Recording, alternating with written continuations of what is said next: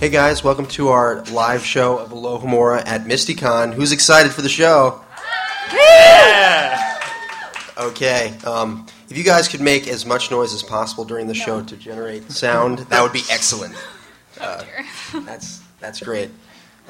So I'm Noah Freed. I'm Caleb Graves. I'm Laura Riley. I'm Cam Miller. So how is everyone enjoying MISTI-Con so far? We're super excited to be here. What has been your favorite thing about MISTI-Con so far? Someone tell us. Shout it out. Anyway. The Rock? Wizard Rock? Yes. Yeah, that was last night. Oh, okay, right? yeah. Yeah. Who else hit up Wizard Rock last night? Awesome. Who came out to Jeopardy? Me. That's right. Yeah, we had Caleb participate in Jeopardy. Got second place? Second place. Second place. I can live with it. Yeah.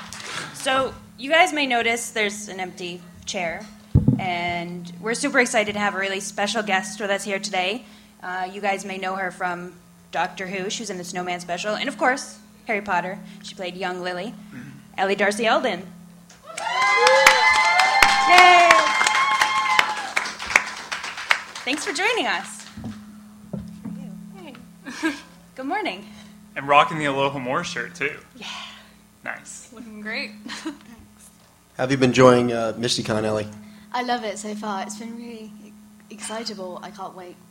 Has there ever been an intensive Harry Potter experience like this that you've had before? I went to LeakyCon in 2011 in Orlando, but I love this. It's such a nice environment and everyone's so kind and caring. It's just brilliant. So for those of you who how many of you guys have listened to our show before, Alohomora? All right, so we have some listeners out there. How many of you guys, this is your first Alohomora experience? Awesome. That's really exciting. So just to give you an idea, for those of you who aren't familiar, what we do on Alohomora is we are doing a global reread of the Harry Potter series. So we decided that now that the books and movies are over, we really needed something to bring back the magic of Harry Potter.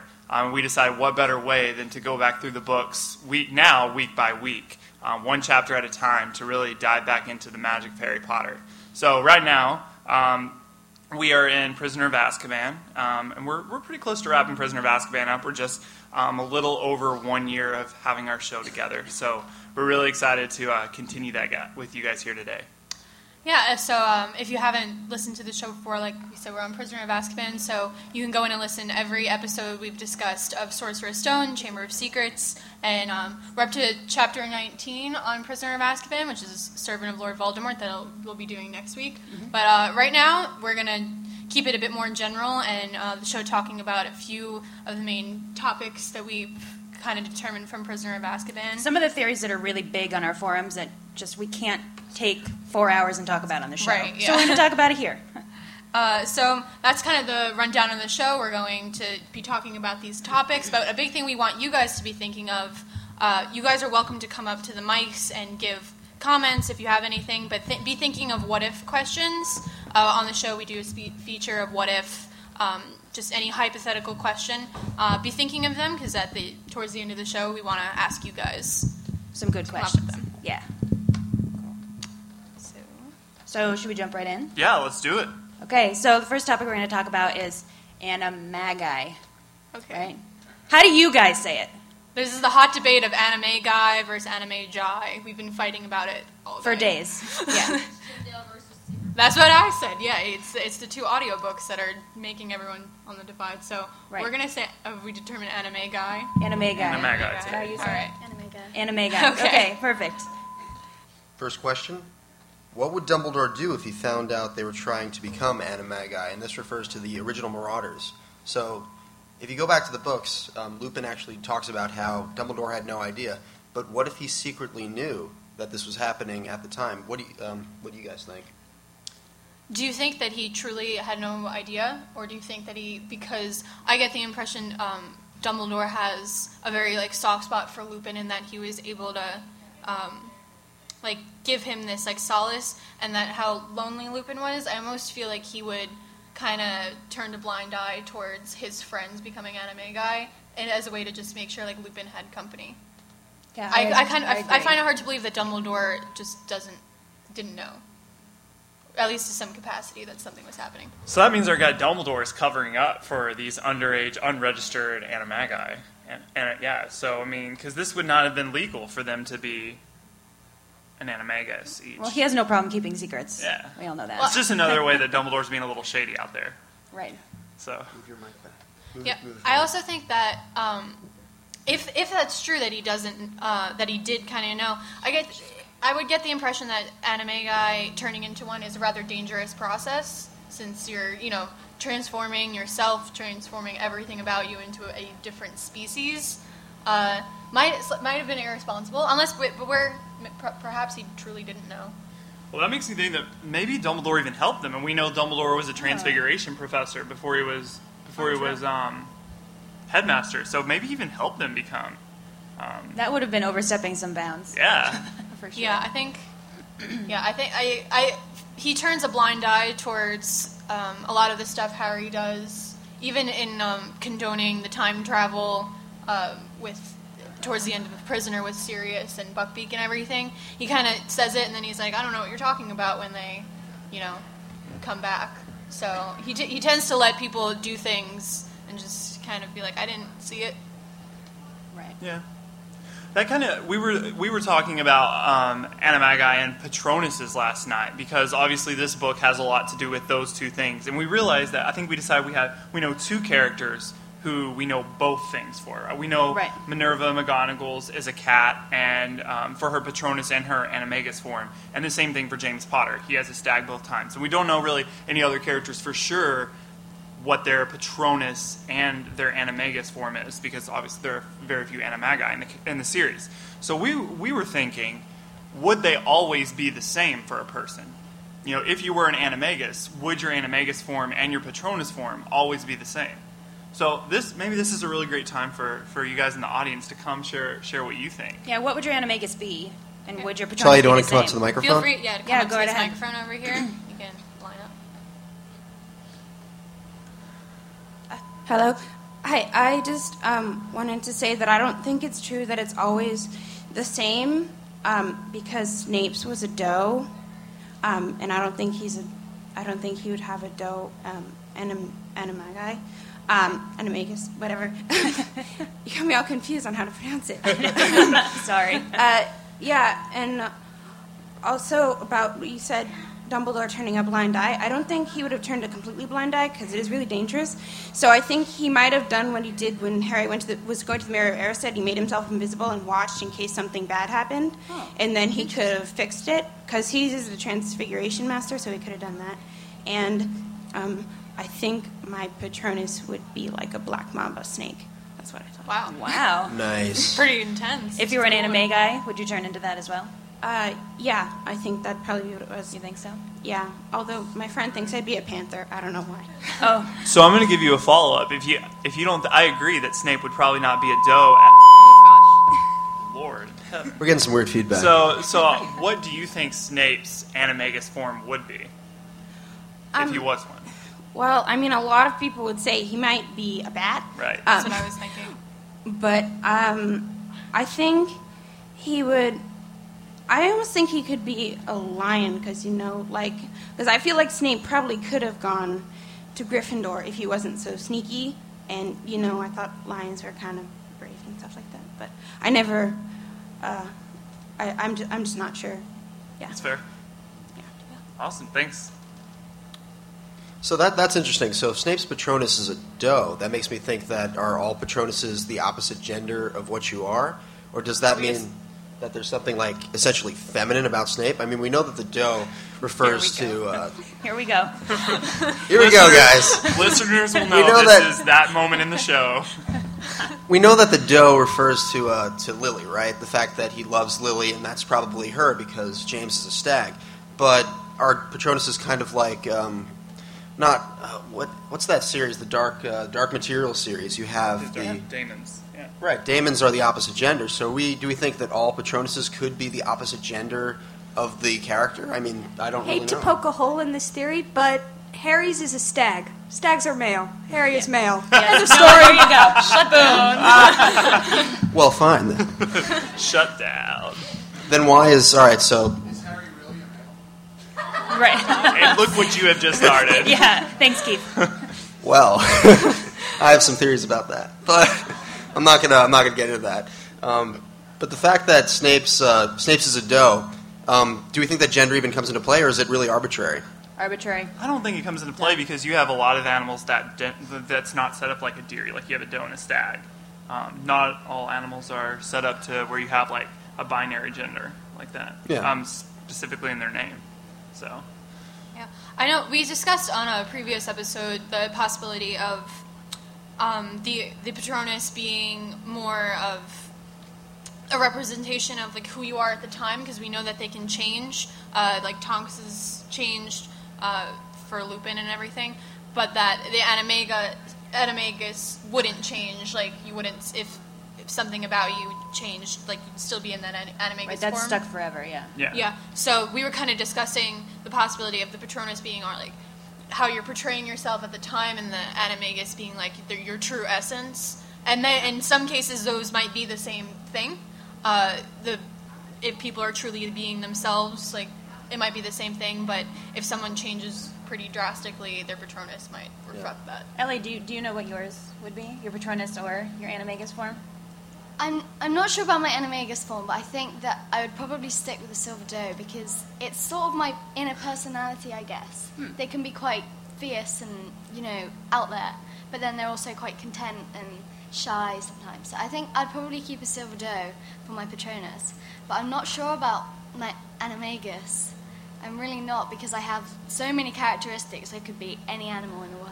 Yeah. I have another question for you. We were also discussing on an episode that just kind of how strange I found it that there's so few registered Animagus. Like, it seems like such an awesome thing to be able to transform into an animal, all the different things you could do that humans can't. But yet, all these powerful wizards don't really do it. We only really know of McGonagall as a registered one. But do they really? I mean... Well, that's what we said. There could yeah. be unregistered ones, but would you turn into an Animagus if you were a wizard? Do you see an appeal in it? I think that sometimes it's a really good thing to get away with, because if you need to sneak out of somewhere or go somewhere and you're needed for capturing, then it's a perfect opportunity. But it can also be really dangerous. Well, I think that Dumbledore was I think he was also quite concerned when Lupin's friends tried to turn into Animagi.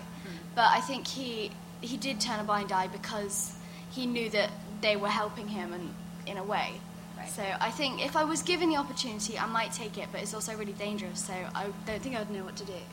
I thought of the fact that Lupin had been struggling all year with telling Dumbledore whether or not Sirius was an unregistered Animagus. So it makes me think like Lupin kind of genuinely believes that Dumbledore had no idea, since he had been struggling with that conflict. Right. So, yeah, I mean, I do think it's a possibility that Dumbledore didn't have an idea. I know, like, the Weasley twins had, like, joked that some of the more, like, simple, like, things and people, like, they're not as much attention is put towards them. That I don't maybe Dumbledore didn't necessarily think they were capable of it because they weren't. We don't really get the impression that they're very studious and, talented wizards until later. Very true. So real quick, let's say what our Patronus forms would be. Animagus. And Animagus. I think both mine would be a cat. I mean, what do you guys think? Do you True. think the Patronus and the Animagus form is pretty much the same? Because we see this consistency throughout the books. No, we don't see this consistency throughout the books, Rebecca is telling me. a bug. That's so true. That'd be How pretty effective would that pathetic. be? I mean, you can- Picture that Pathetic. versus a Dementor, like... I mean, you'd have to. It would kind of like shoot through the Dementor. It'd be like, but a bug isn't going to really ward off a Dementor. Right. Yeah. But is the Yeah. general idea? It's the cicadas. The cicadas are coming. Cicadas that are coming. I think both mine would be a cat. I just do. Yeah. And It your fits name- me. yeah. Well, Yeah. no, Just, just a coincidence. Yeah. Noah, what's yours? I'd be a bunny rabbit Yeah. For both. for both. Yeah. Yeah. And Caleb and I are arguing because both of us want to be wolves. And Well, I think actually mine would be different between know the it two. is. I feel like my Patronus is an Arctic wolf. I've always had that, like since So I started reading Harry Potter. Since we got to this That's book. very specific. Yeah, it is. So that's how I know Harry Potter, that magic is real. But I actually think my animagus form would be a falcon, because I would want to fly. That's cool. So it's funny that you brought up Rita Skeeter, because we were talking about what would happen if someone like stepped on her. Would they Celebration. be punished? Well, yeah. You know, how would they be punished for that? Would they go to Azkaban? Because if they step on her and she's dead, they've technically killed someone. Good. What do you think? Well, I was just going to say, if you think about it, Barty Crouch Jr. was able to be replaced by his mother because she died while in the apologies potion. So her, like, she still looked like him. So I think if, like, sort of similar, if an animagus dies in their animagus form, then they might just stay dead in their animagus form. I don't think they transform back to human. So I don't think anyone would ever know. So the question about that, though, is after Barty's mom died, you know, after the Polyjuice potion wore off. It doesn't wear off if you're dead. Say what? It doesn't wear off if you're dead. Do we know that for sure? Yeah, because well, if Dementors are lying, they could have buried her without knowing. Well, I don't think Dementors can bury them. I think they're like Ours who are at Azkaban. Well, maybe it wasn't. Maybe she was buried before it wore off. But yeah, so I'm wondering, like, let's go dig her up. Let's go find her. Oh God! Let's Let's not go there. Should we move on to time travel? Well, do you want to Should we read this move comment? on to time travel? Should we move back? Well, we have this comment Time from our travel. forums. Do we want to read that? Yeah, go ahead. So if you guys don't know, we have a really awesome set of forums that you can discuss the show on. And we actually, every episode, we pull a few comments from the forums to show what other people are thinking. And this one comes from a user whose username is DreamQuaffle. And the comment says, "There's no way to know for sure since we never actually see a character die in their animagus form. In Chapter 20 of Prisoner of Azkaban, Sirius tries to ward off Lupin the werewolf in his animagus form and is forced to transform back into a human after he gets hurt. I don't know if it's easier to cope with pain in human form than it is when you are transformed into an animal, but I think it is most likely that if a person is badly injured, then they would find it difficult to focus on anything else, including maintaining a state of transformation. Going along with these lines, depending on how a person might be killed while they are in an animagus form, the pain of it might force them to transform back into a human and then die." So you think it's a conscious effort? I think that's what this person is saying, to like stay in animagus Yeah. form. Yeah. Also, obviously none of us knows what it feels like to be an animal and be injured, but depending on, your form, if you were to get injured, perhaps it would affect you more as an animal if you're smaller, if you have, like, not as thick skin. Like, put it this way, like, Pettigrew is like a rat.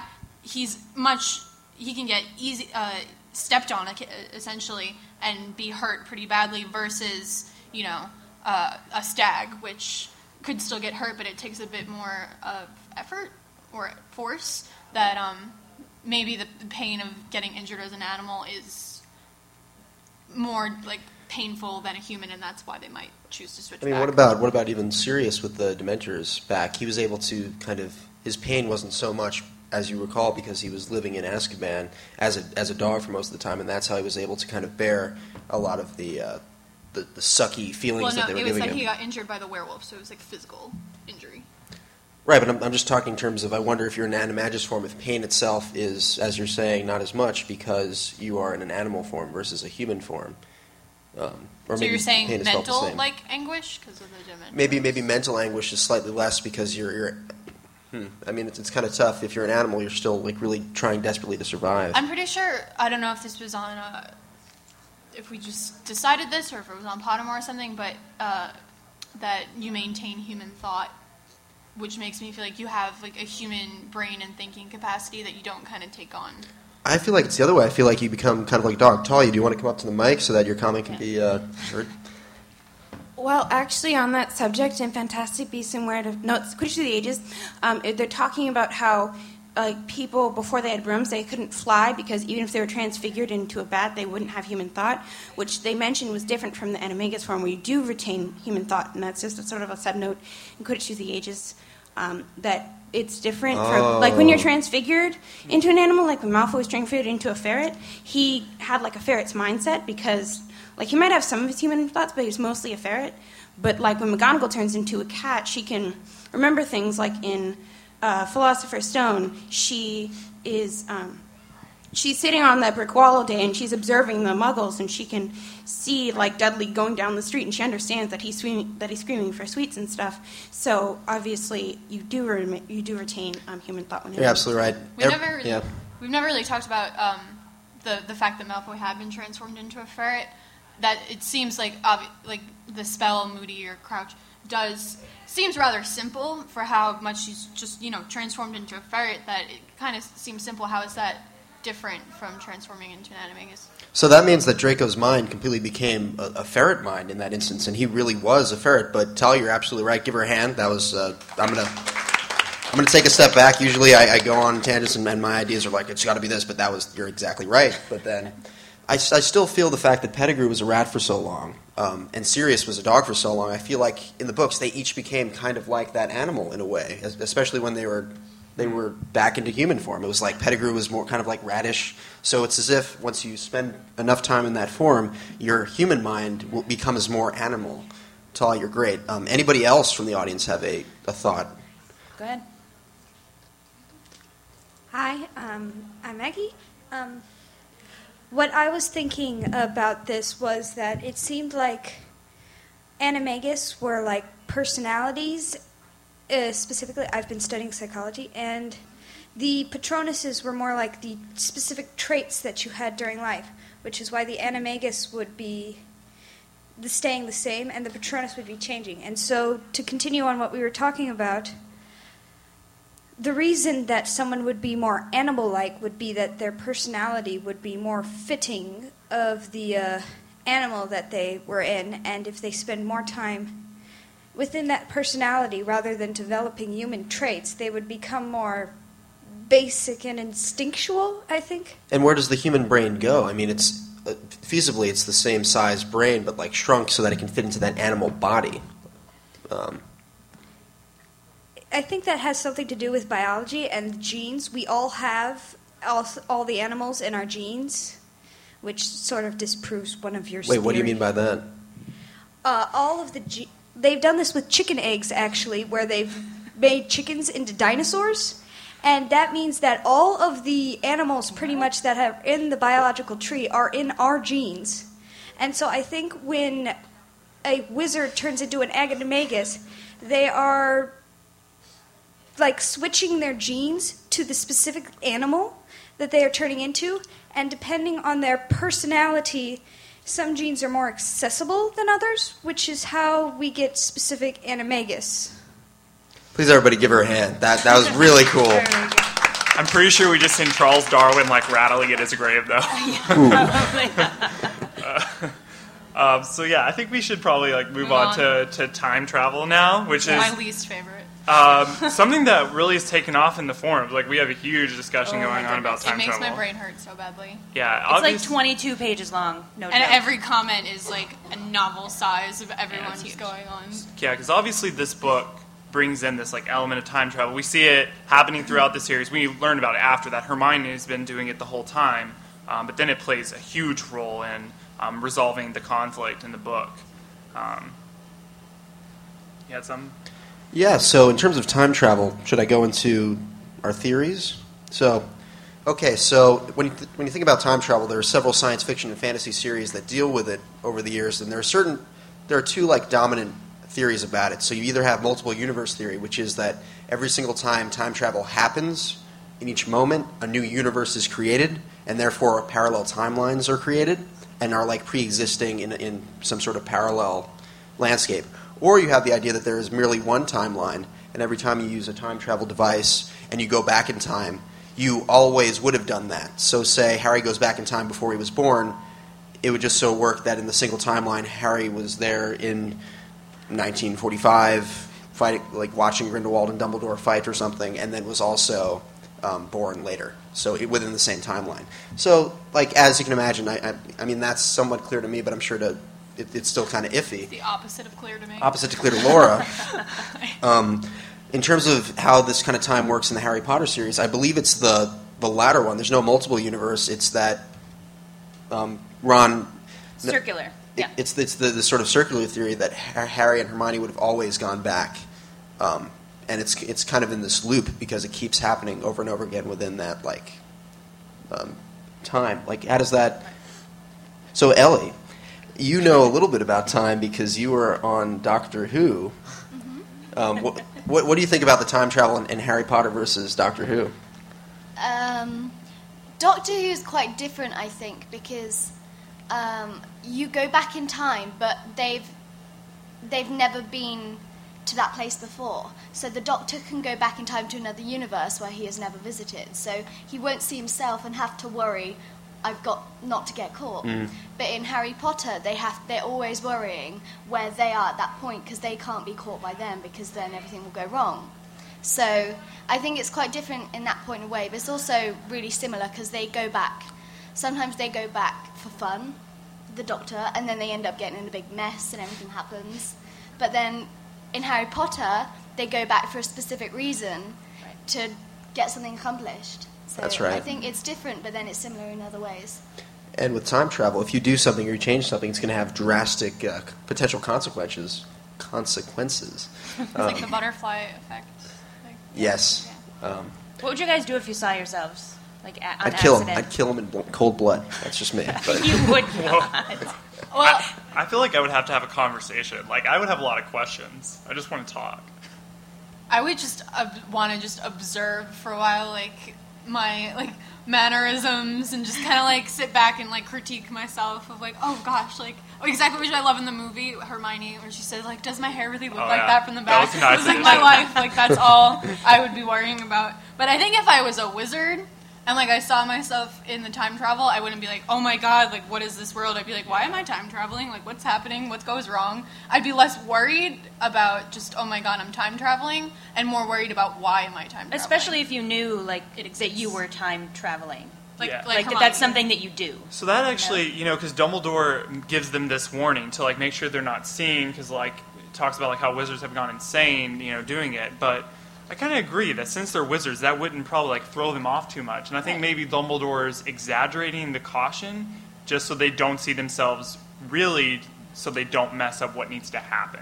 I think he's just sort of exaggerating that so they don't screw up, because his end goal is just them fixing the problem. Well, I feel if Hermione, and I think Harry would have been a bit more freaked out, but and also he was more emotional with. That's always true. With the whole Pettigrew thing. But I think if Hermione had seen herself, obviously she knows she's an avid time traveler, I don't think she would have been freaked out. But if you had seen yourself time traveling, and now obviously there's an issue that I'm time traveling to fix, how could you then just go about the rest of whatever you were doing without freaking out of, is this what I'm doing wrong? Is this what I'm going to have to do? How could Dumbledore trust these 13-year-olds? I mean, they're Harry and Hermione, but how could he trust them to actively do this? Or did he know from the start when McGonagall gave Hermione the time turner that this was going to happen?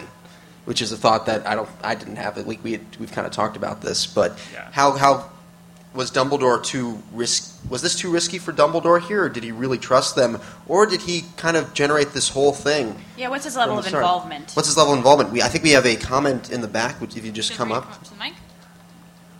Dumbledore, the Sorry, ultimate Talia. puppet master. A Ravenclaw. Thank you very much. Welcome. Please state your name into the microphone. Let her get there first. Chill. I'm Cassie, Hi, Cassie. That's me. or Moaning Myrtle, Good morning, Myrtle. whatever. I think that Dumbledore isn't necessarily all-knowing, whereas he's just aware of all the possibilities. Mm-hmm. So, when McGonagall gave Hermione the time turner, he probably thought, this might be necessary later on. I don't think he knows, okay, something's going to go wrong, because, if he did, why wouldn't he just fix it from the get-go? I think he's aware that there's a million possibilities of things that could happen, and he's constantly aware of how it can be fixed.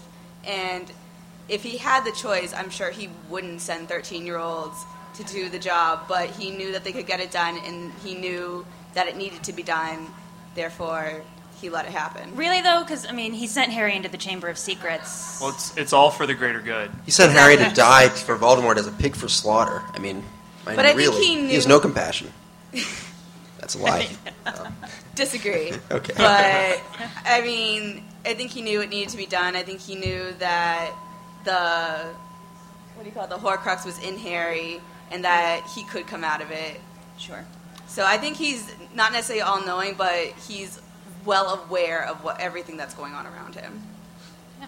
Okay. Do you think now, like we know, Hermione meets with McGonagall in the beginning for the Time Turner. How do you think McGonagall's reaction was, since McGonagall's more straight-laced? Even though I think let's chill. You better not insult McGonagall up here. I'm wearing her shirt, so I know McGonagall. I love McGonagall. I'm saying, would she have been totally cool with Hermione doing this? I think she would be more concerned to the fact that even though she's so responsible, like this girl's still 13, being more of the stricter thing. I don't know. McGonagall's pretty trusting of powerful women. I think she sees a lot of Hermione. She sees a lot of herself in Hermione. Yeah, yeah, I agree. That's Ellie, how do you feel about Hermione? I think that McGonagall maybe had a discussion with Dumbledore first, and then obviously Dumbledore has full faith in Hermione and said she is trusting. And I think as soon as he knew that Sirius had broke out of Azkaban, that he was going to be aiming at Harry, and he knew that there was a possibility that they would need the Time Turner, I think he said that, yeah, go ahead. And I think then McGonagall put all her faith in Hermione and said, right, here you go. And then Hermione went off, but she had no idea what was coming. But I think Dumbledore and McGonagall maybe... You think they knew that the later scene was going to happen? Like Dumbledore knew all the way back? I think that Dumbledore might have had an idea because obviously Sirius was coming for Harry. So I think he might have had an idea that they would need it in some point to help save lives. So... it could be a possibility, but I'm not sure. But I knew that he probably had all his faith in Hermione to give her the responsibility to take on the Time Turner. But I'll ask you, because that means that if Dumbledore knew from the beginning that something might happen, is there potentiality that he knew that Pettigrew was the actual one who blew himself up? Is that and if Dumbledore knew that information, wouldn't it have been Dumbledore's responsibility to kind of go to the Ministry of Magic to show that Pettigrew was actually the one who killed all those people and not Sirius, or do you think he didn't know about that until the end? I know this is kind of like an abstract question.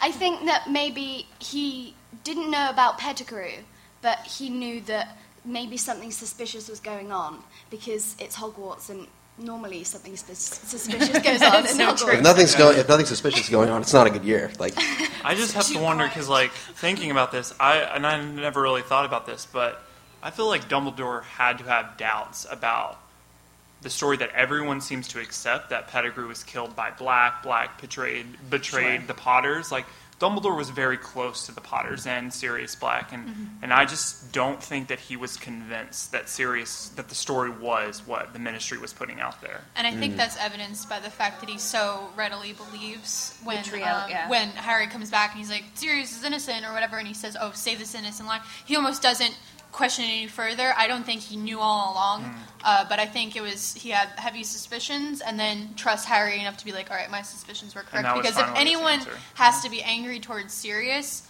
the Sirius that the public has concocted, it would be Harry. Yeah. So if Harry's being like, no, Sirius is innocent, like that means a lot coming from him. Guys, I think Caleb's absolutely right. Dumbledore knew Sirius as a child and maybe didn't ever believe it. What if Dumbledore helped get him into the castle?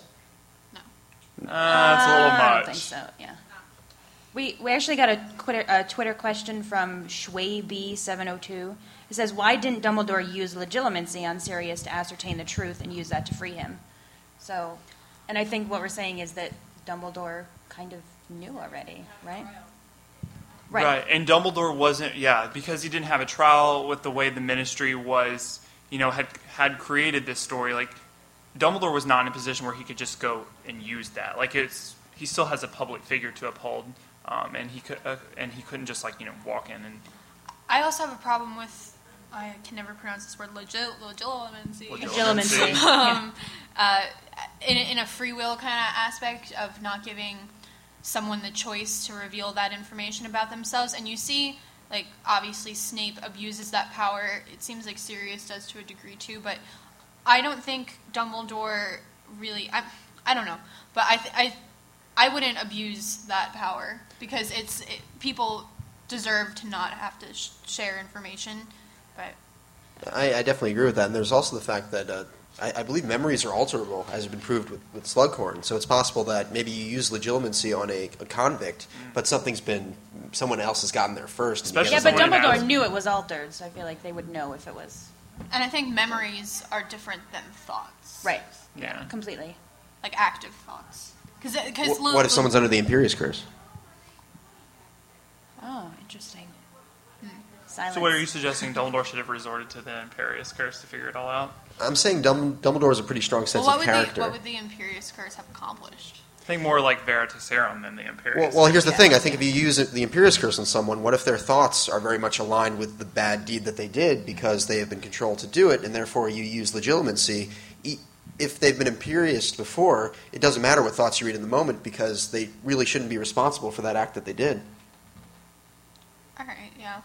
Well, yeah, that's why the Imperious Curse is illegal. Illegal, yeah. Well, for many reasons, it's also a free will thing. That people can't be held responsible for doing heinous things. Yeah, I mean, I think in general, like there's so much stuff about morality and free will in the series. But I think Snape and Dumbledore have such a strong sense of character that they can just sort of do it on the fly just by looking at you. And that's sort of the best way to do it as opposed to just kind of grabbing them in a room and doing it, really kind of going in with your wand in a more invasive way. We have this really funny Twitter question from someone, because we know that in the movie and the book, they do it slightly different. In the movie, Hermione slaps him. In the movie, she punches him. When they're about to go on the time travel. Malfoy, Yeah, so when Hermione punches Malfoy in Prisoner of Azkaban. Great scene. And the question was on Twitter, and this is from Oogie0811. Did Malfoy reveal that he was slapped/punched by a girl, a.k.a. Hermione? I don't think that'd be something he'd be really willing to talk about. I mean, Crabbe and Goyle already witnessed it, so... Well, now that I've been saying this throughout all of our prisoner discussion in regards to him and Buckbeak, that... I mean, for how much Malfoy was tormenting Harry about the Dementors affecting him, that it seemed like the logical thing for everyone to do would be to turn that right back around on Malfoy and be like, oh, you're crying over Buckbeak and you got like a scratch. But no one does that.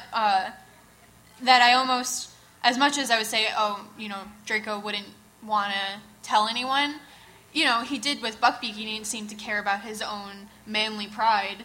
Doesn't seem to have much. So I think he would just be like, Not sure he'd look brag what she about did to it, me. but Yeah. But I don't know. I mean, I think about Draco. I think it was a huge hit to his masculinity. I mean, in a way, in his sense of he's the sort of main leader of the Goyle Crabbe crew, and for someone like Hermione, who's arguably second in command in the trio, to punch him in the face, it's that totally took him down. It always goes to gender issues with you, doesn't it? It always comes to gender issues with me. Oh, we got some questions. Do you guys both want to come up? I just wanted to point out that I don't think Hermione is really second in command in the trio, because I think one of the good things about the trio is that they're very inclusive. So even though Harry is undoubtedly the leader, I feel like they're all sort of on sort of equal ground a lot of the time, because if you think about it, in Sorcerer's Stone, when they're figuring everything out, like, all of them have to work together to figure out, like, Harry couldn't do it on his own, whereas if Malfoy wants to do something, he doesn't really need Crabbe and Goyle. All they do is follow him around. So I feel like... Right, and I don't mean to put Hermione in a Crabbe and Goyle position. Please don't. All I'm saying is that, and just to be frank, I feel like Hermione is there at the end. Like, you remember in the Sorcerer's Stone movie when Ron sacrifices himself very nobly on the chessboard? Very dramatically. And then Hermione tells Harry, you know what, you have to go on and you have to do this sort of thing. And I think that moment, this is not canon, but I think it really kind of captures the sense of the trio. Harry is the one who has to kind of go forth and do stuff. And at the end of the day, as great as Hermione is, and she's certainly, this isn't about equality, she's in this supporting role for Harry. Just as much as Ron is, I would say, is a supporting role for Harry in different ways. So I'm aligning Ron and Hermione. And not putting Hermione down, but Harry is this clear leader. He's the one who is actively, they've chosen him to do stuff, and in as much as Jo engages this hero story where it is a male, this is sort of what mega feminists would argue is engaging patriarchy. Frankly, that it is the man who must go forth and do this thing, which many world organized stuff also has that at its core, which is the man does this, which we should be skeptical of, is maybe, yeah. But I do think, as far as that goes, I see Ron as almost serving, whereas Hermione's able to serve like a million different functions for Harry. Ron has come through a lot, but they've been for like very specific times. He's less useful in a general sense, whereas like he did the wizard chess, he destroyed the Horcrux, he achieved almost like specific tasks that Harry obviously needed him, and he just obviously needed him for the moral support of just having a best friend. But yeah, Ron kind of served very specific tasks when he's almost not less useful than Hermione, but less frequently useful. But that's absolutely true. But to that extent, he's lived in Harry's shadow a bit for so long, and he's had to struggle with that. I kind of like, what is that like for Ron as this total? Well, I mean, we go through that in the next book with him. So Yeah. We'll leave that. let's hold off. Do you have a thought? Yes, I have a kind of silly theory about why Hermione has snapped so much. I love silly theories. It's totally Okay. He does, it's well, true. King of bear it. with me. She's been time traveling like every single day, and so her body processes have sort of sped up, as well as she's now a teenager. So, boys, I'm sorry, but do you think she might have had PMS during that moment? Oh, here we go. I'm Well- going to clock out on that one. Have her body processes sped up, or has she just been staying up many more hours in a day than they have? Anyone would get tired from that. And Yes, stressed. well, that means, she's sort of been living 3 days in one. So, yeah, she's kind of have been, like, living 3 times more than everybody else right now at her 13-year-old self. Yeah. Is PMS real, or is it just an idea that becomes real because everyone buys into the social norm? This is No, we're it's in- real. Anyway, So I actually have a quick side note question that we come up to a lot in the show. I'm thinking about like Ron is like very specific moments, and Hermione is more helpful throughout the series. I think in general, and there's more like collaboration I think between Hermione and Harry than any other combination of the three. So like I want to know how many of you guys like early in the series when you were reading were Harry and Hermione shippers like I was. That few? Really? Come on. So you guys were Ron and Hermione from the start? I wasn't thinking about it enough when they were like 11. Like I didn't start caring about shipping until they were old enough where that mattered. But it wasn't like when they were in the early books. wait, we got a lot of comments from the crowd right here. Please, somebody new, come up to the microphone. Tell us your thoughts on shipping, on the Harmony ship. And Harmony. It's been That is a the minute since I've heard that. anybody? I mean, I think Yep. I don't know. I think it Move on works. to Pottermore. We're going to move past Harmony. Ellie, right, my ship Ellie, will do you have die. any kind of fun ship? So shipping is I don't know if you're familiar with the term. It's kind of a fandom idea of like these two characters we want to get together. Are there any characters in the Harry Potter series that Like you want to Drury, see I think, together? which is what Draco I and think Harry. when No, Ron we're not first going there. meets Hermione on the train, I think from then on he's always kind of liked her and known that. And then I think it breaks his heart when she returns, I think in the Chamber of Secrets, when she comes back and her and Harry run and then like embrace, and then she stands there, she goes to hug Ron and then she doesn't and just shakes his hand. I think Ron's heartbroken then. I felt really sorry for him because I think he's always liked her from then on, and I think it was quite hard on him, and Hermione sort of broke his heart. They were about your age now in that movie when they filmed that scene in Chamber of Secrets. They were your age. Really? Well, yeah, they're like 12, 13. Oh, yeah. Yeah, Yeah. it's cool stuff. So should we move on Yeah, let's to part of the show we always do is a special feature, and one of kind of the things we decided to do with the show is we're going to talk about the new Pottermore information because nobody has ever talked about that before. So today we're going to talk about Hogwarts portraits. How do you guys feel about Pottermore in general? It's such a Yeah. polarizing thing. How many of you guys are like really already over it and angry about Everybody give a the hand for Pottermore. Yeah. Silence. Yay! How many people are still big fans of it?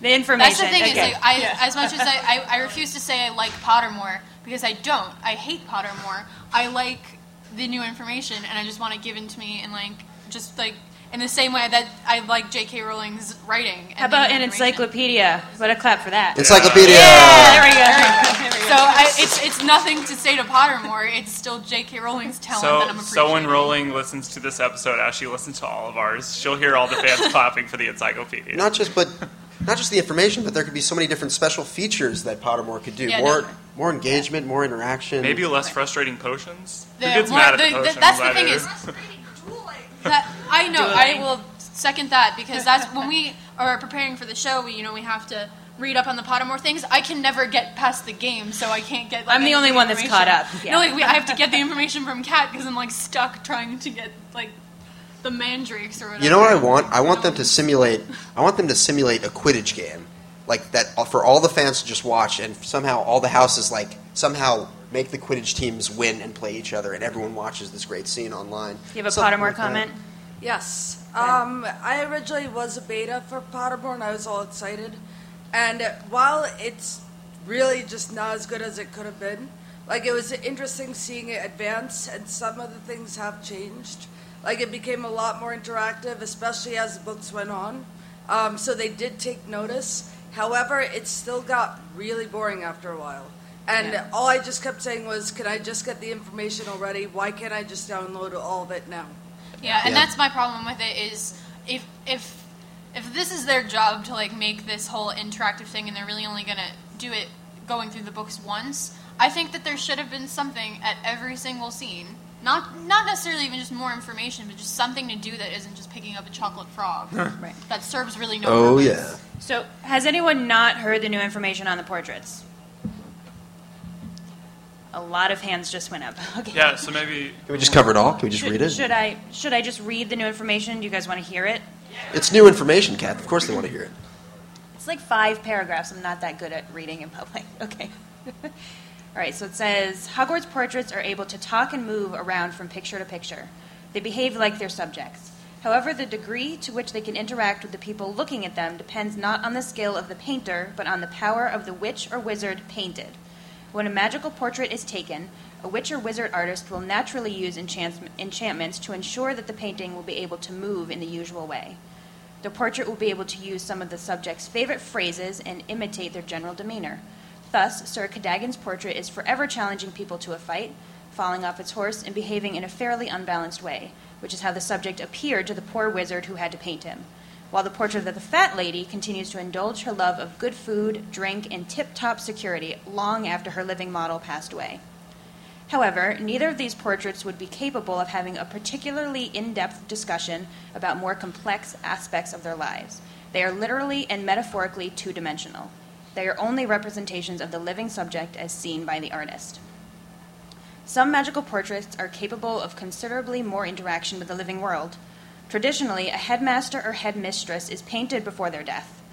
Once the portrait is completed, the headmaster or headmistress in question keeps it under lock and key, regularly visiting it in its cupboard, if so desired, to teach it to act and behave exactly like themselves, and imparting all kinds of useful information and pieces of knowledge that may then be shared through the centuries with the successors in office. The depth of knowledge and insight contained in some of the headmasters' and headmistresses' portraits is unknown to any but the incumbents of the office and the few students who have realized over the centuries that the portrait's apparent sleepiness when visitors arrive in the office is not necessarily genuine. All right. So one thing I really love about that is just listening to it again, it reminds me almost of presidents, here in America when they get their portraits done while they're still in office. Obviously, we know those don't talk, or do they? What if? Right. But I'm so glad she shared the information about the headmasters and headmistresses. I mean, that's something we had talked about on the show for so long. And we were dead on. And I'm just saying. we were pretty accurate on it. Do you have a thought over there for us? Yeah. Sorry, I keep coming with your No. point. No, It's okay. you're great. You're part of the show. Well, the thing I was curious about that this didn't answer was the fact that if you remember when Mr. Weasley was poisoned by Nagini, one of the headmaster's portraits went to St. Mungo's, and obviously they have 2 portraits there, so were they both painted at the same time? Because she can go in either portrait. There's not 2, she's either in one or she's in the other.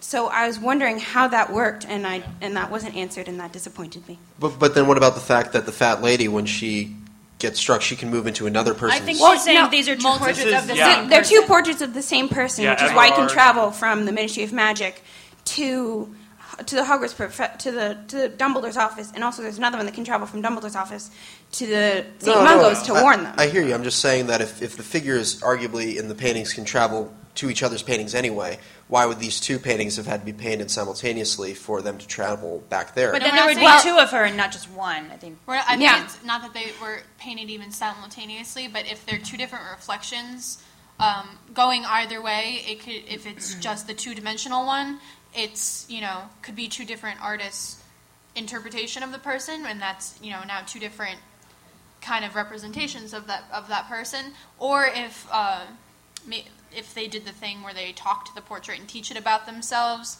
did they do that equally to the same portrait? It's just kind of comparing the two different representations of someone that was painted twice. But that's good to know. I like that the information tells us how Dumbledore put all of that into his portrait for Snape. I mean, that answers that question. Yeah, because obviously that last year of Dumbledore's life, he knew he was dying. Right. So he had the opportunity to Exactly. impart a lot of knowledge. But that's which is kind of weird in a way. So to what extent are these figures in the paintings conscious or like consciously aware and can like change their opinions, gather information? Are they sentient? So Ellie, what do you think of the sort of portrait world? So we have these kind of vast theories of this idea of the figures in portraits existing like a parallel dimension, or that is kind of they talk to each other. How real are these figures? I'm not really sure, but I think that with all the time that people have had, it depends how long they've known that they were going to pass. So with Dumbledore, he knew really early on that he was dying. So he had a lot of time to teach the portrait, I guess. But when the portrait is first painted, I think they have no idea who they are, and they need to learn who they are, which I think that if any of the other portraits, if someone doesn't know they're dying, but they paint it, and then they die, but they haven't taught the portrait, how do they know? How does the portrait know how to act like that person? You're saying Dumbledore might have taught his own portrait. How to act like himself, so that he has maybe the same knowledge as Dumbledore does. But how do other portraits know what knowledge or how to act like that person when the actual person might not have known they were going to die? I think only the headmasters and headmistresses get theirs painted ahead of time. Right? Yeah, and That's what I assume. So Dumbledore like implanted certain bits of information to. And That's really cool. I like it a lot. On the show, I've come around, but everyone but me believed, obviously, that Dumbledore had spent a lot of time with his portrait. My original thought was that he didn't, Bless you. just because I saw that my initial reaction towards it was a vanity thing, like someone wanting to spend all this time with their portraits so that they forever live on. And Dumbledore never struck me as someone that. That would care, especially since he had so much more important things to do with the Horcruxes and everything in his final time. My initial reaction was that he just wouldn't care. Like, who cares when I die? Like, I die, and who cares about my portrait? But I was yelled at by everyone, and I would care a lot about my portrait. Can I just say we'll get there. But, I wish we all had portraits and we could like talk to each other, and we were like going different places. But I've come around in that you guys were, and all the commenters on the forums that were like, Laura's wrong. Of it being a responsibility thing, rather than it being a matter of vanity. Well, I think according to this information, J.K. is calling you wrong. So that's Ultimate shutdown. You have a comment? Yes, and it's about the different portraits as well as it ties in with yours, Ellie. And I think that there is sort of like one master portrait person for in this big portrait world, but all of the different representations sort of combine their knowledge, which is if a headmaster didn't spend much time, then they would get this information from like the other portraits that got painted of him. Good. As well as with Phidias Nigelus, most of his portrait not in the office was a muddy canvas, as was explained, that talked even though he wasn't there. So it was sort of like that there was only one, but they can travel between all the different portraits that they have more readily than in different portraits of other people. As part of the Other portrait people. world, right? Portrait Right. world, parallel universe. Right. Absolutely. But that's a good point. They all talk to each other, and there's like this whole collection of knowledge that all the portraits probably know. So they're kind of keeping up to date with all the world events as they go. We have another comment. Yeah, speaking of the headmaster portraits and like teaching them about themselves and that sort of thing, I just had like a wonderment about, not really like a statement, but whether they're capable of independent thought, like if they're taught all the memories and things that the headmaster himself or herself knows, but if someone were to ask them a question, if they can only relate information that they, like specifically that they were taught and that they know, or if they can make their own conjectures about, something like that. Like if they have Dumbledore's wisdom to be able to, if Dumbledore's portrait would be able to come to the conclusions that Dumbledore would be able to come to just because, you know what I'm saying? Yeah, I think I have a thought on that. At least when Dumbledore is talking to Harry at the end, he kind of gives him more advice rather than making like he's not really making an analytical thing like figuring something out, but he's giving him advice. So I think that it kind of has to do with Dumbledore teaching him his own morals and values, and the same way everyone makes a decision. People make a decision based on their own beliefs and values and what they believe is morally right. So he kind of would instill those values in him, so that now portrait has said values and can create decisions based Yeah, I feel on like that. what you asked is something we've talked about before, and I don't think that they have independent thought, but I know Noah does. I'm with Kat on this. I don't think they can learn. I don't think they can. Right. Learn anything past the information they already know. Yeah. No, I agree with that. You don't have to single me out. Oh, you changed your mind? Yeah, I did. Oh, okay. I can change my mind. So, if we were to paint portraits of each other, we talked about this last night, what would they be? All right, So I was thinking about what Noah's portrait would look like, or what it would be doing, rather. I think for the most part, there will in the background there would definitely be a desk pig going back and forth, like between the two forms. Like starts as a desk and then it moves to a pig and back and forth. I don't think the setting of the portrait is too important, but I think that what the portrait's doing, like Noah's always just trying to like grab the attention of anyone walking by to explain some like important theory, try to get them on his side.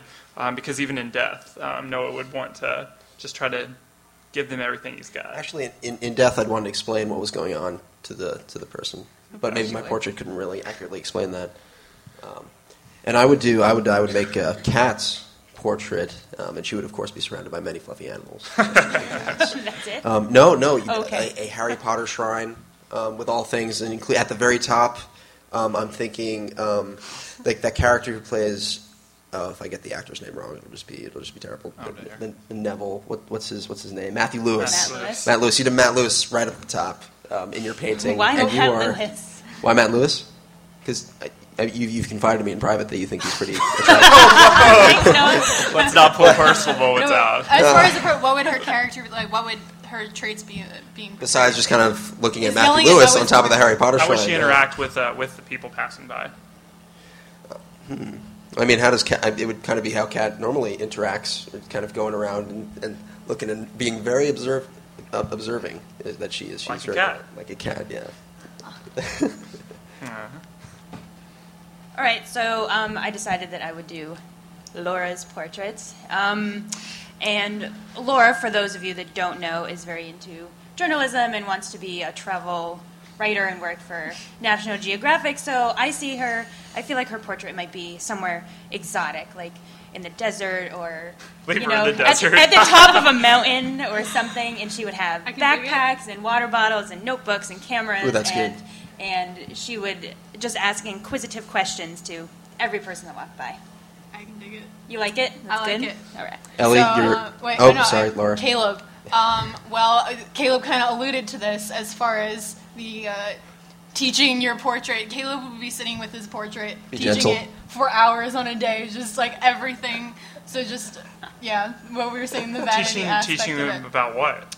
By yourself. Well, all right. Well, Caleb would be saying just eye rolling the entire time. Every time the portrait anyone walks by is just eye rolling and going. Ugh. But yeah, no. Caleb would be. He's very into, Irish pride. Yeah, Irish Pride, but the Minerva's my homegirl T-shirt perpetually on. And I think Caleb's very into politics, probably be a politician one day. So I think in the same way the presidential portraits are made, just in the suit, but perpetually eye rolling. Yeah, that's fair. So now Ellie, we want to ask you how, if you got to describe and pick how J.K. Rowling's portrait would be, what do you think that would be like? I would paint her as a calm and elegant and a person that whenever anyone walks past, she'll always comfort them. She will always give help to anyone who needs it, to anyone who deserves it.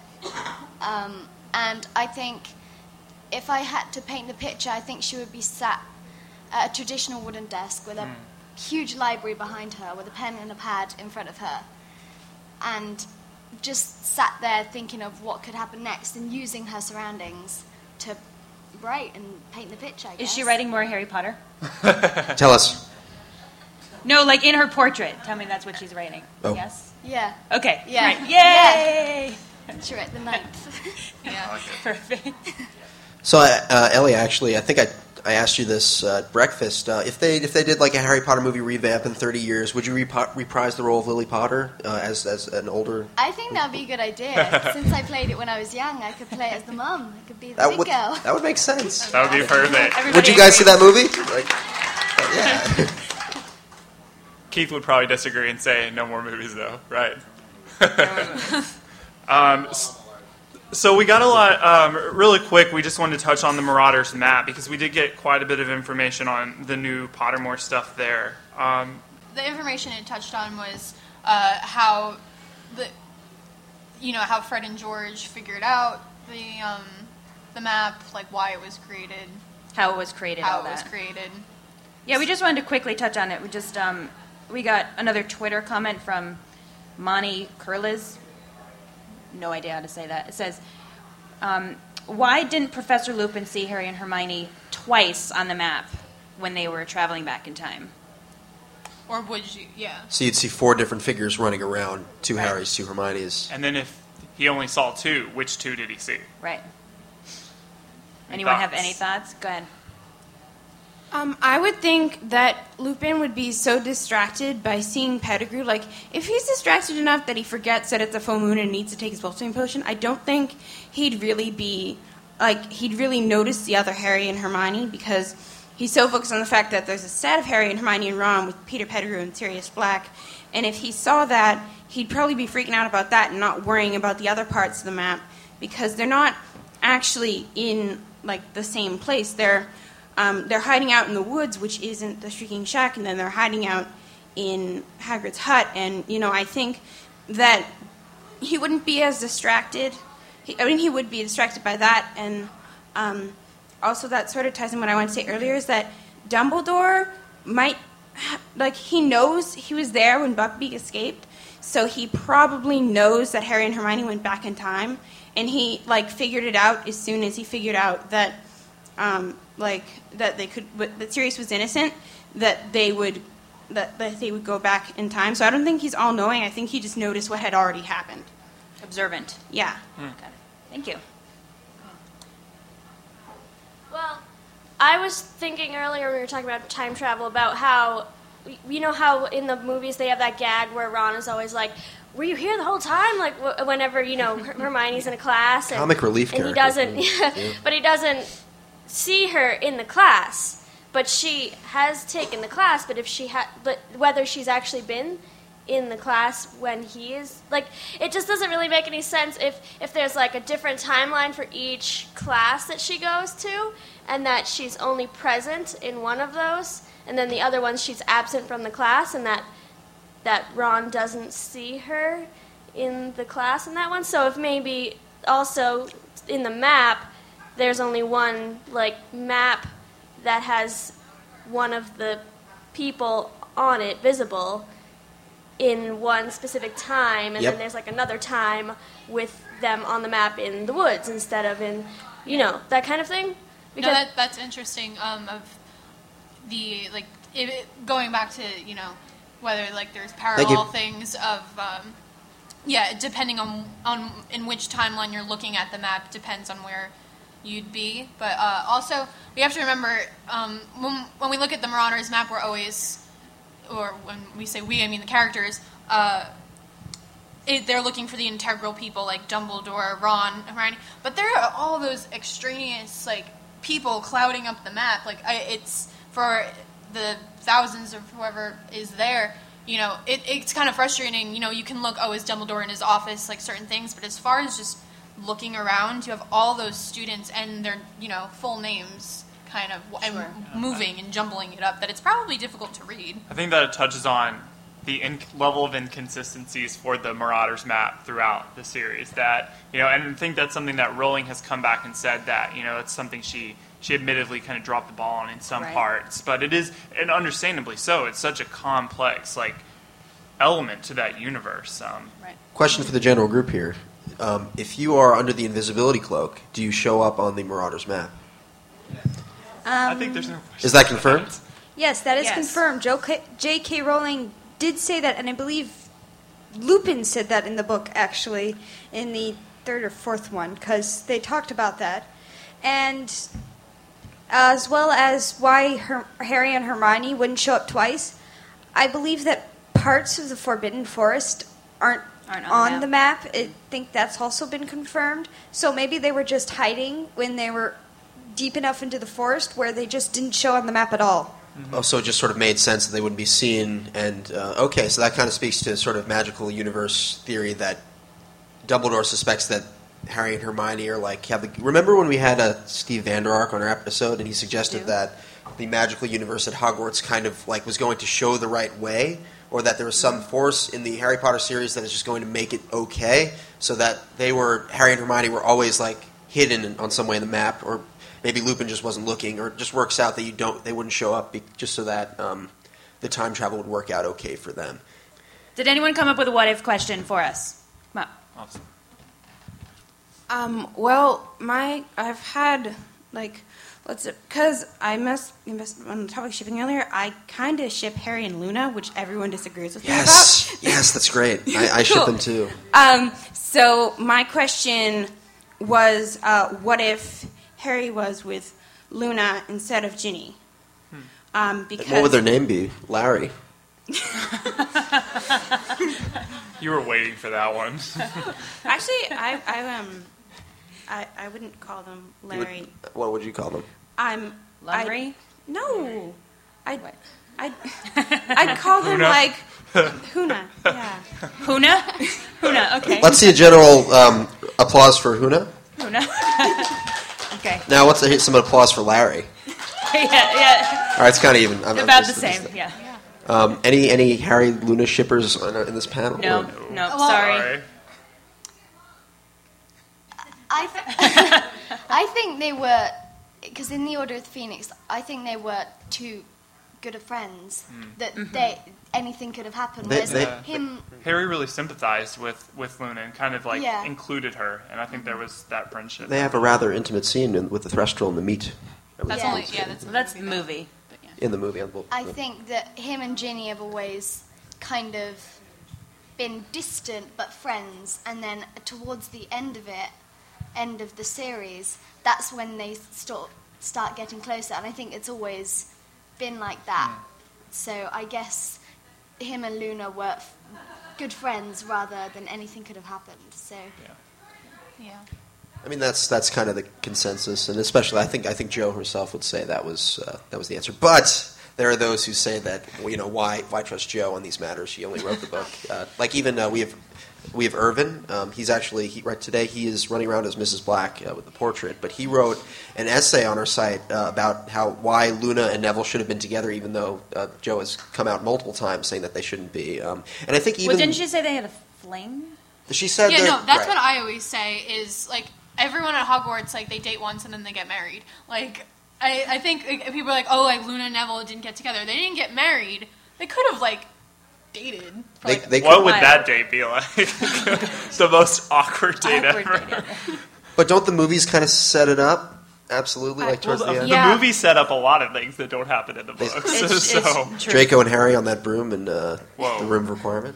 All right, Noah, Anybody? do not go there. Comment? I just wanted to say one thing about the Harry Luna thing is because like I know a lot of people think that Harry should be with Ginny, and that's why. But one of my friends, when I told her that, she said Harry doesn't have enough personality for Luna.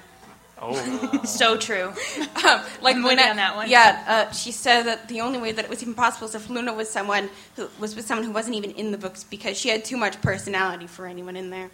But she also doesn't ship Harry and Ginny because she feels that Harry and Ginny don't like. I know they're really meant for each other, and I can kind of accept it. But at the same time, I feel like Ginny doesn't have. I feel like even though Ginny's in more books, I think she and Luna actually have equal presence. Yeah. Yeah. Thank you. Does anyone else have any What other if? what if questions? No, good one. What if Snape were a girl and was just best friends with Lily instead of the nice guy that we all know and love and was in love with Lily? I just want to say I don't love Snape. I'm going to get some hate. That's You're okay. about to get a lot of I don't love Snape either. I'm not I as think he's drastic. cool. I'm not as drastic What if on Snape was Kat's- a girl? I'm not man. as drastic on what Kat's stance is. Like Right. I do agree that Snape is kind of put on a bit of a pedestal just in. Snape's one of my favorite characters. No, I do. I love him, but like I don't know. I'm not as much as I'm like not as drastic as Kat, Sure. but like leaning more. But towards Noah, that. I think that question was for you You're the gender. because that's. Well, We'll let you answer that one, buddy. Well, the thing is, Snape, he's already kind of the long hair is already there.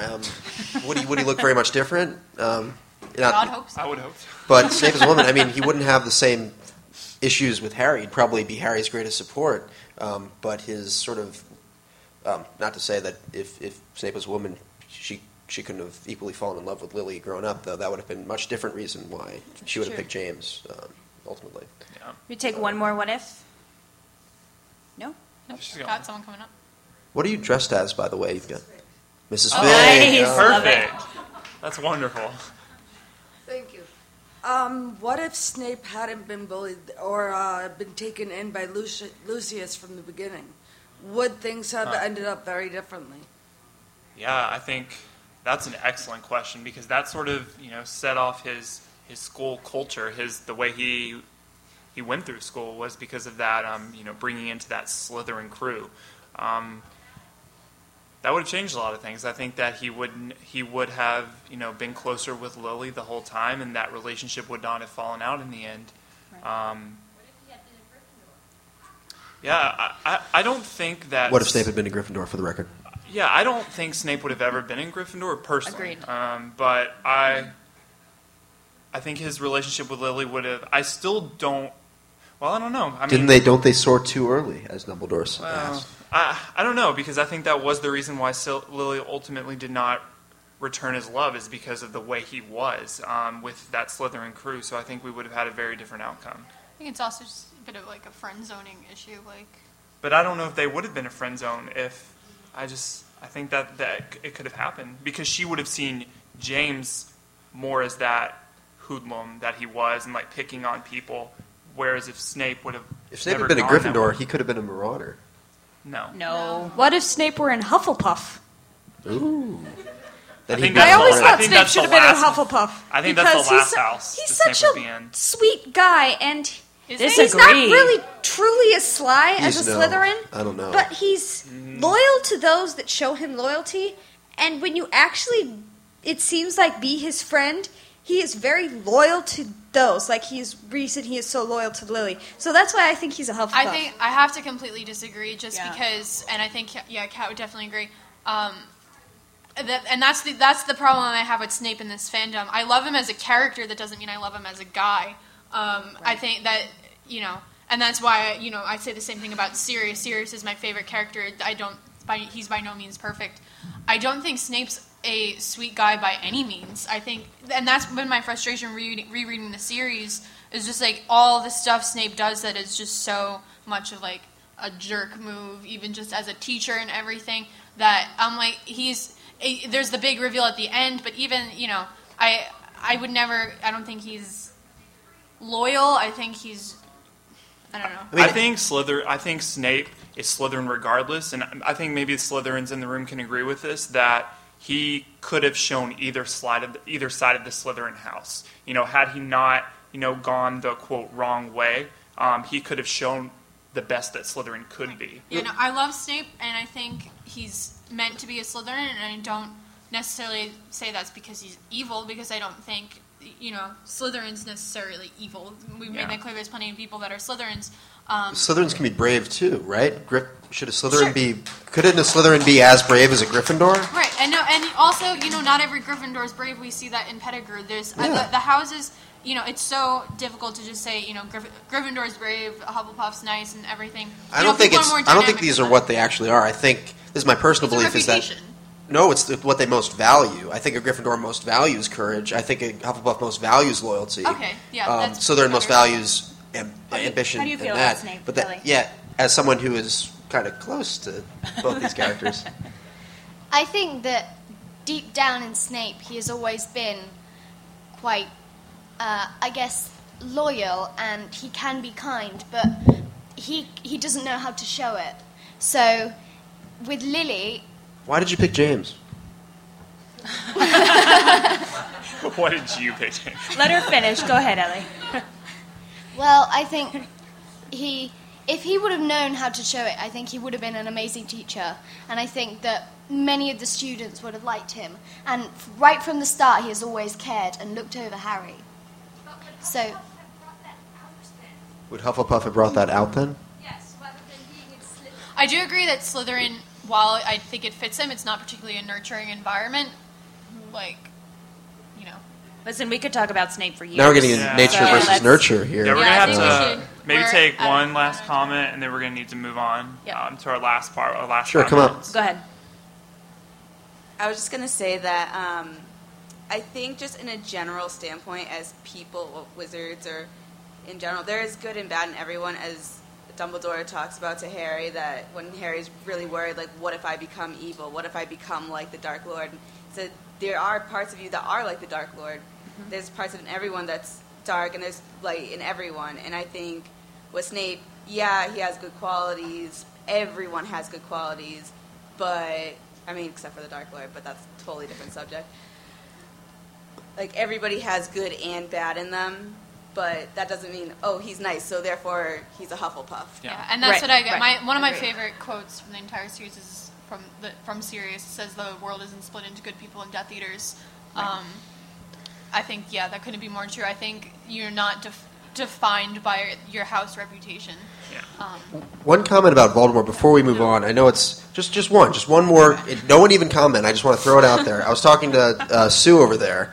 We were hanging out last night. And we were talking about, so Snape asked Voldemort, please spare Lily before you kill Harry, right? And he gives Lily a choice. He listens to Snape and gives Lily a choice. That means Voldemort has mercy to some degree for him to do that for Snape. He cared for Snape in that instant. So doesn't that mean that in Voldemort's heart, in that moment, he had a nugget of, goodness in him? No, he was going to win no matter what if she chose to come to his side. But why did he even listen to Snape? Why even do that? Why not just kill Lily and totally ignore Snape? Because he wanted her on his side so bad that Do you really think that asking a mother to choose your own life or your child is truly a choice? Right, exactly. Word. Not a choice. Yeah, it's exactly. Spoken probably from a true mother. That's right. Mother. Yeah, that's right. I was merely saying on the eve of Mother's Day. I was merely saying that Voldemort didn't need to give her the choice, and that. All right. Well, no, it's an awful thing to do, but we're going to move on to our last couple minutes. Okay. Yep. We're just going to wrap it up with some quick questions. So we want to hear. Not as deep and pounding. No, just to wrap things up. Yeah, just yell out yes answers. Or no. Okay. Yeah. They're all yes or no questions, I believe.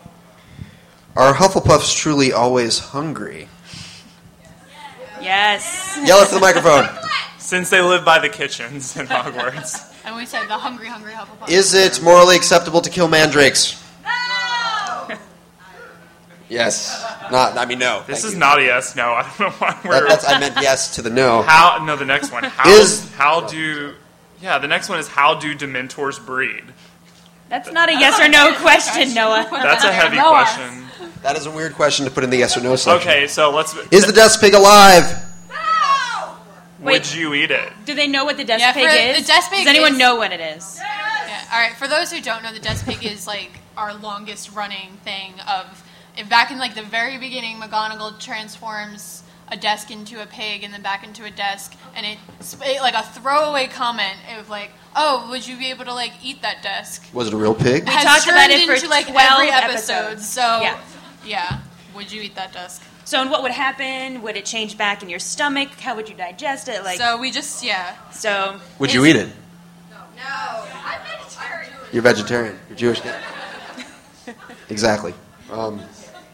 Is the Monster Book of Monsters alive?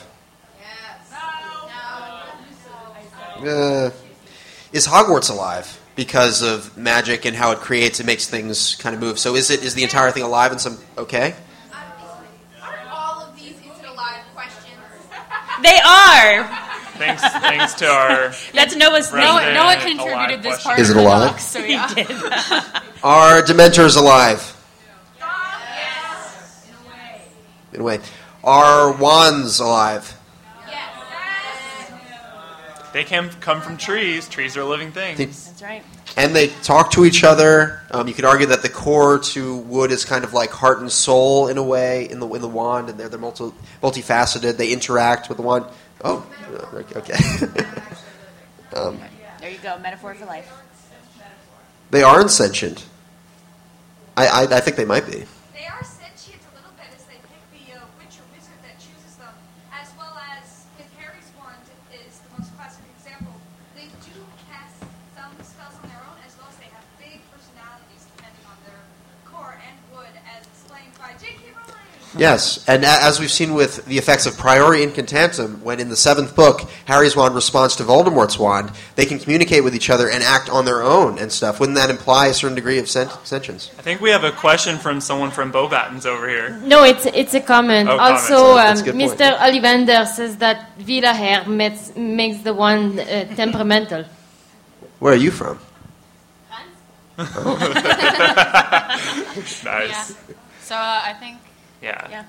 That wraps up the Is It Alive questions. And wraps up the show. The show. It is 10:30, so thank you all so much for coming out and listening to the show. And hopefully, those of you who are new to the show, you will start to listen. We are on iTunes. Yeah, thank you so much. And also, if you want to check us out, you can find us at alohamora.mugglenet.com. You can find us at Twitter at alohamoramn, Facebook. And we have an app too for Android and iPhone, all that. We have T-shirts. There's a couple for sale upstairs. And we have host shirts. Caleb's the only one rocking his, but everyone but me has one, just because I'm new. So, and you guys should stick around because at what time? 10:45. Joe and Ellie are going to be doing a Q&A in this room. So we want to also just a shout out to we have two other hosts on this show, Rosie Morris and Eric Skull of MuggleCast. So they're not here today, but on the show you can check them out too. We're all rotating hosts. And we haven't announced this yet on the show, but I figure we What should do you do? announce it today. Oh, no. Yeah? Oh, I think I know what it is. I don't know Okay. if We're super excited to announce that we're going to be at both LeakyCons this summer. So if you're going, you should Portland come and back and check London. us out. Yeah. Let's also just give another round of applause for Ellie for joining us today. It was Thank really you. That's great. So, All right. So I think Go right ahead. Thank you guys. I'm Noah Freed. I'm Caleb Graves. I'm Laura Riley. And I'm Kat Miller. Thank you. For listening to this episode of Alohomora. Yay! Open the Dumbledore. Dumbledore. Yeah.